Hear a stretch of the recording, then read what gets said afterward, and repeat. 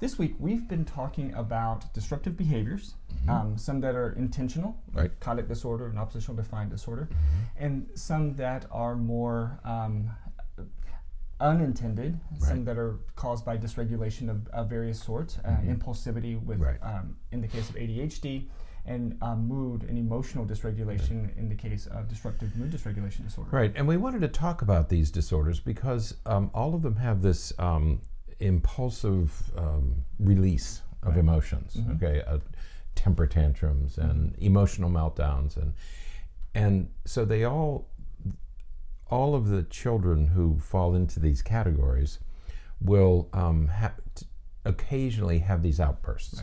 And the question we're always asked by parents and teachers, is it a serious thing that I should be worried about, or is it just that, the garden variety temper tantrum or stomping your feet so you get your way? And so they ask that question, and it's not always a simple answer.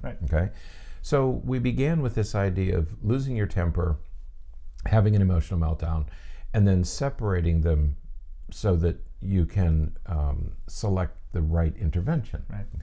So in yesterday's podcast, we talked about ADHD is a neurodevelopmental disorder. You're born with it, and you have these symptoms. ODD and CD, oppositional defiant disorder and conduct disorder, are disorders of impulse control. And developmental dysfunctional mood dysregulation disorder, disruptive mood dysregulation disorder, is a mood disorder. So they fall into these, although it looks the same, the morphology of their behavior is the same, they fall into three very different categories that suggest that we should have different treatments for each group. So we want to talk about that.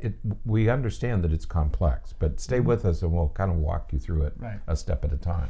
Yeah, and so we're going to talk about the treatment, and in kind of specifically, we're going to talk about how parents might best respond to some of these different categories. Yeah, and as I was thinking about these, I thought there are some interventions that probably apply to all three groups, and then there's a second set that apply uniquely to each one. So the general ones are things that you and I talk about all the time, the big four, right? And we've been through that a few times. Yeah. Trod through that a few times. And they are and the other thing to remember is we're talking about diagnoses, And one of the things we want to emphasize is that we talked about intention all through the week. These kids have different brains. I think the evidence is very clear that we're not just talking about a typically developing child who wants something and has a tantrum. We're talking about kids who are substantially different. These are persistent, intense, long-lasting disorders. And so in most of these cases, the children don't want to be this way, but their brains are deceiving them. Their brains are, they have less impulse control, they have more emotion, they have fluctuating emotions, they have emotions that they can't always control. So it's not, in a sense, it's not really their fault. And so one of the cautions is, this is more than bad choices. We hear parents and teachers say, well, you're making bad choices.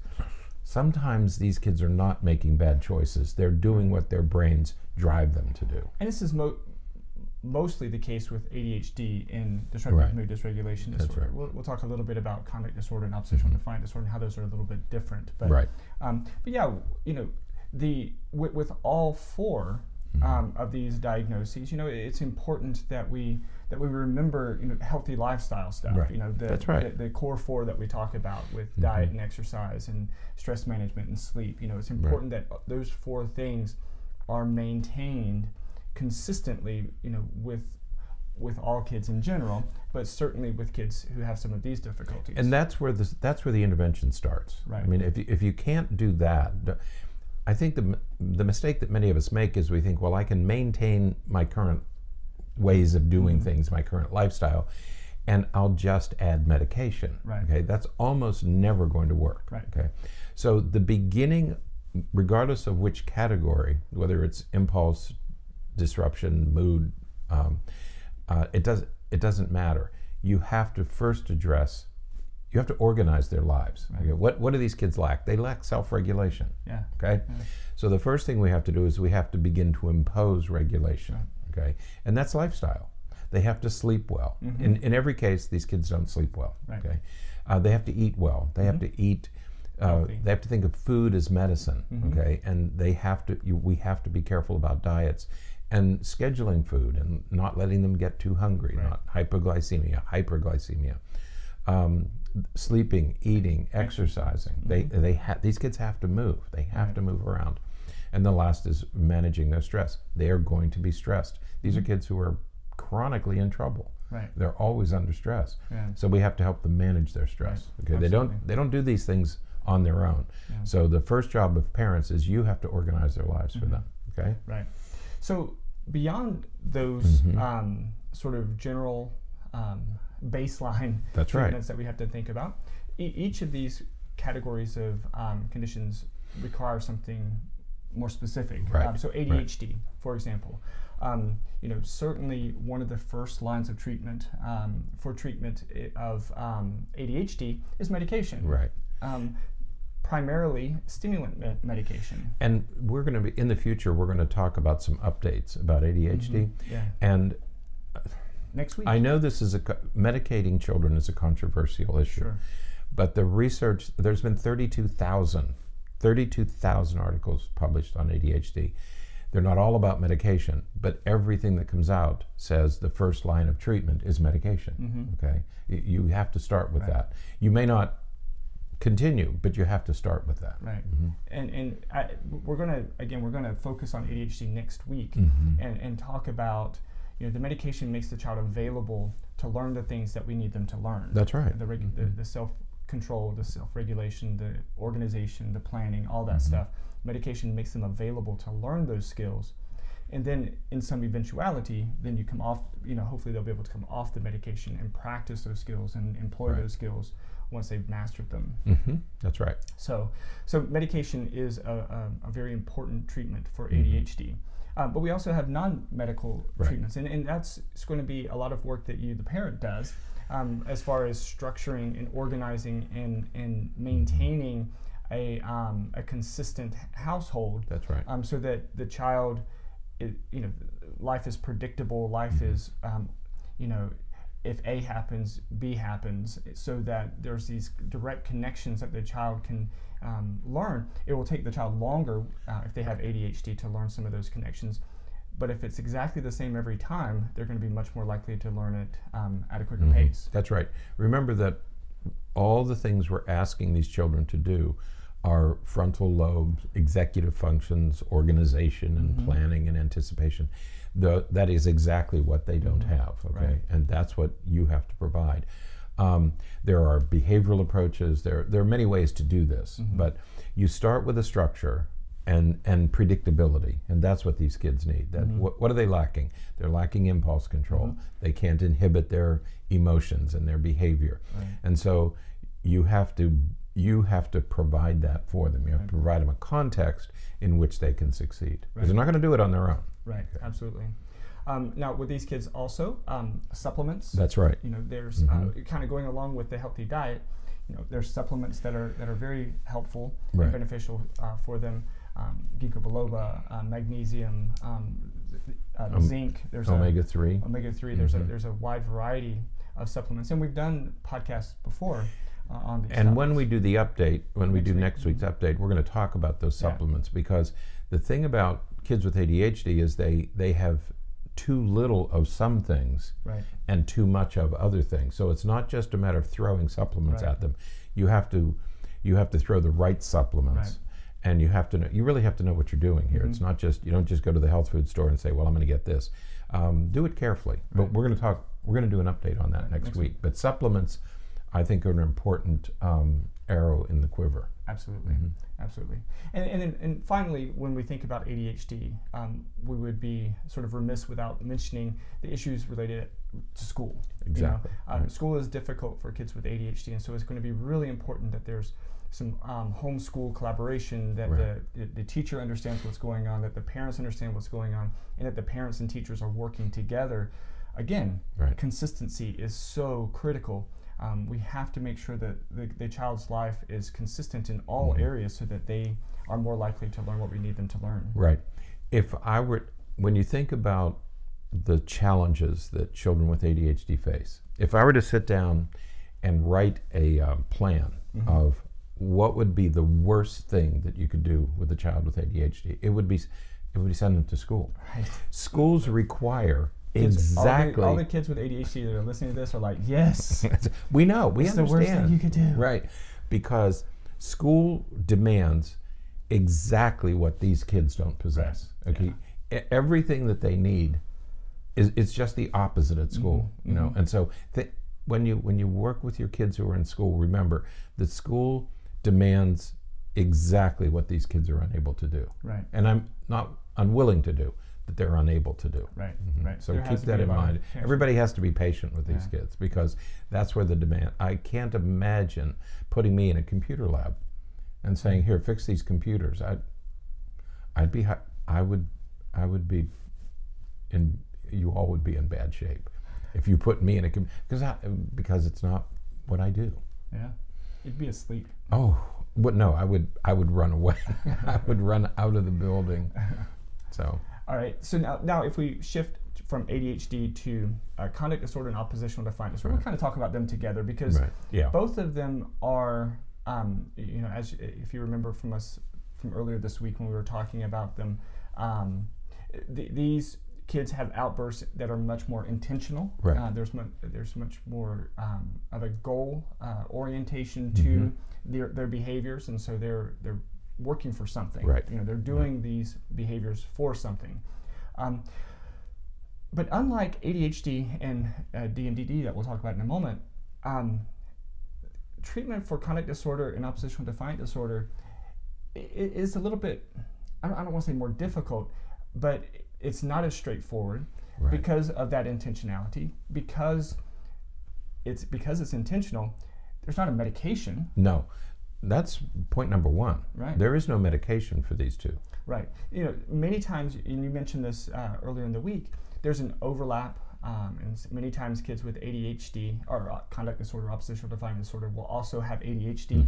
And so in those cases, the same treatment for ADHD may be employed, and that may decrease some of that impulsivity and everything. But it's not necessarily not likely to take away the oppositional or the conduct behaviors. Right, that's right. It's not going to touch those. They're still going to be there. They're more temperament, personality, character, those sorts of things.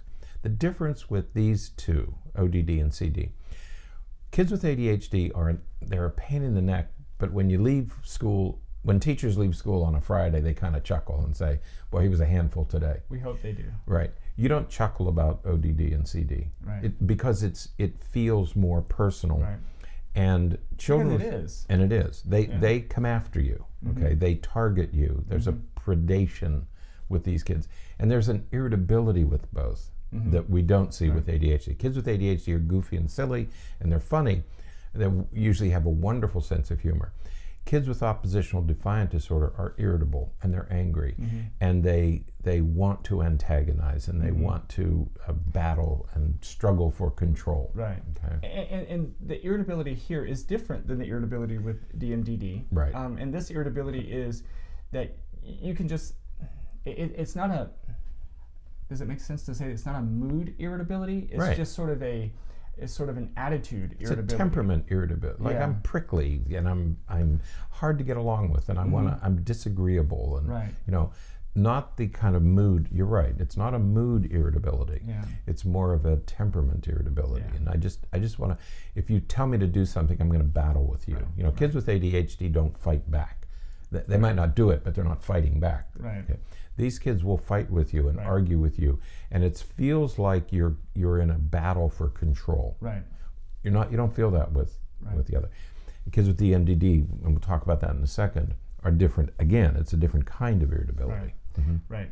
So with conduct disorder and oppositional defiant disorder, these are circumstances where you really need to start working with a mental health professional that's going to be able to help you sort of organize things and manage things so that it decreases the impact of their behaviors, and so that you can really, it kind of goes back to that structure and that organization and that planning. You need all that. Consistency in the home.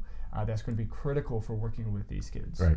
The other thing to remember, the other difference with these disorders, is that there is a developmental organic evolution with them.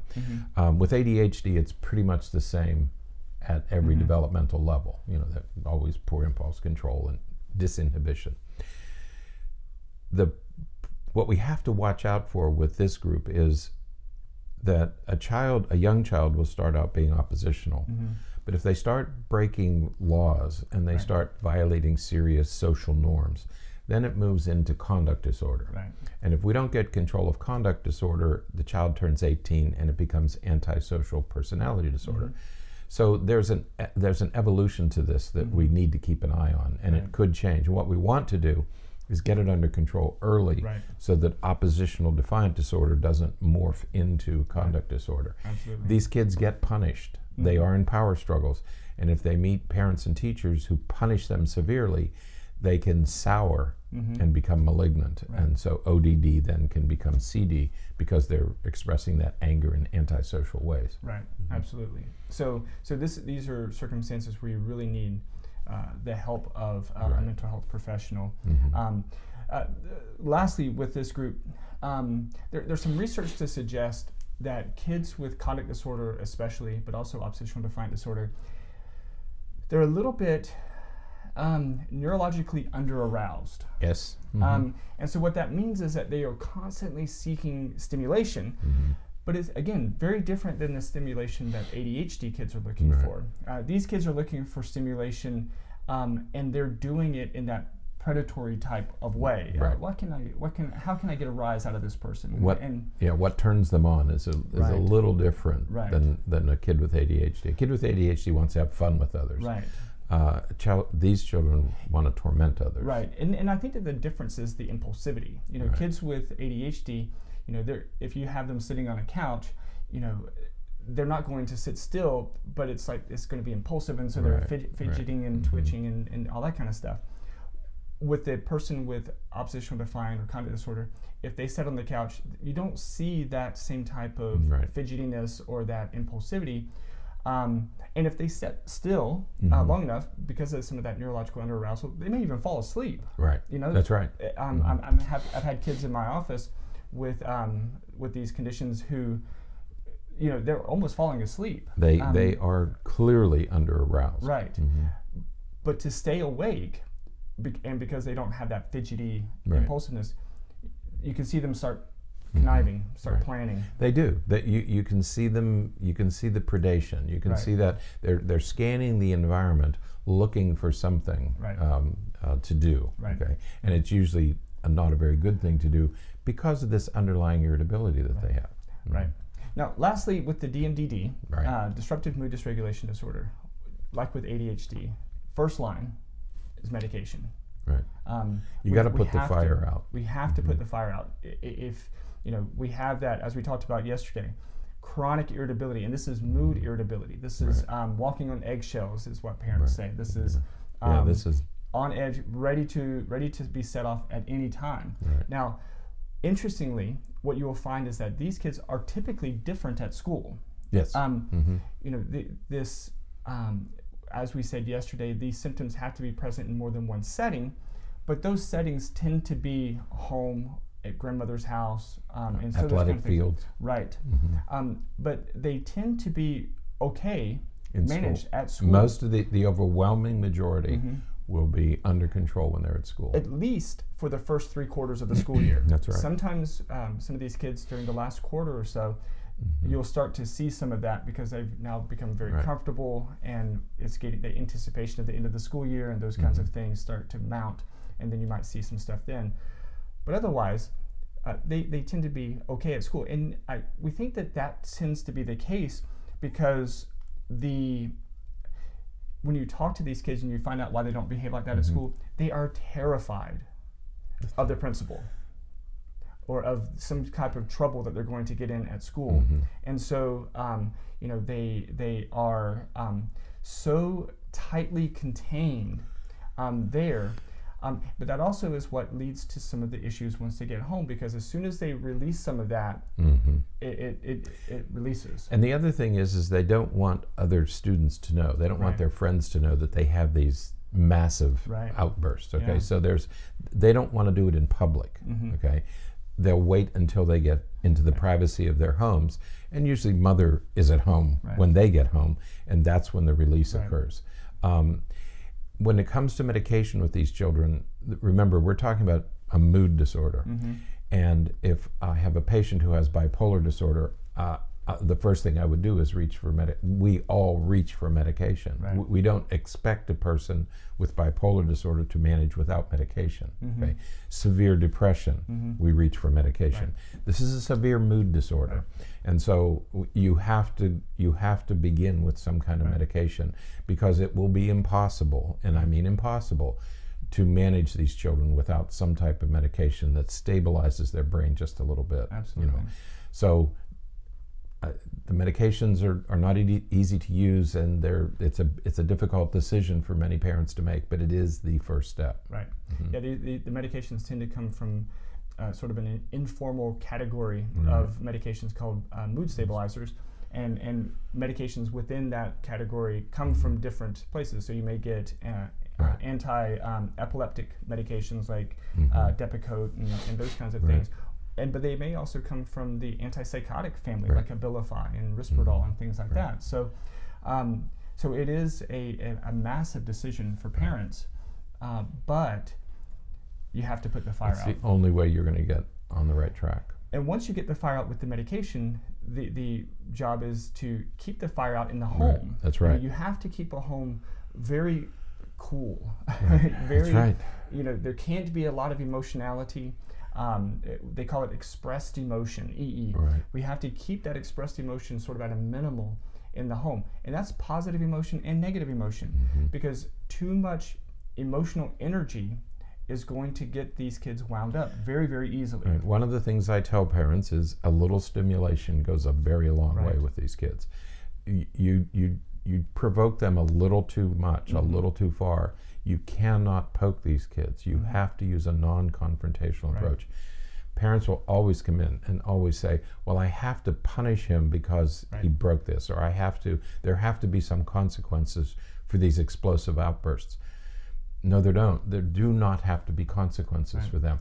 The child has no intentionality here. It's just a release. Certainly not the consequences that you're thinking about. Right. There may be consequences, but they're different kinds of consequences. There's a wide variety of consequences that we can apply to get the point across that you're trying to get across. There's no reason to be in these kids' faces or to be so confrontational with these kids, because they're going to be confrontational back. And you start poking them. And I know that there's going to be people who are listening to this who are not going to be happy that I say this, but they're going to win a lot of those battles because they will go lengths that you won't go. That you can't go. You're not allowed to go to those lengths as a parent. And so you have a different set of rules than they do. So it's not a fair fight. It's not. And they're going to win most of them. So don't engage in that kind of battle. Ross Greene, we love his approach. The non-confrontational, collaborative approach is really good. Check out his book, The Explosive Child. It's a wonderful resource for parents who are dealing with some of these issues, and it helps break it down for you a little bit. Right. You want to do, and what Ross Greene will teach you is you want to do everything you can to prevent outbursts, because the more outbursts a child has, the more outbursts the child will have. Because the brain gets good at what it does repeatedly. And so if a child is constantly having outbursts, they're going to have more outbursts. Okay, so your first goal is prevention. Okay, absolutely. And we have a 4-step process here that we use in the office, but these are difficult kids to manage, and at all costs avoid power struggles. Definitely. So, all right. Very good. Well, that is it then for treatment. We'll probably spend more time on DMDD in some future podcasts, because we really need to spend more time with that. It's a it's a challenging condition. So, all right. Until next time, stay happy, stay healthy, and forget to be afraid.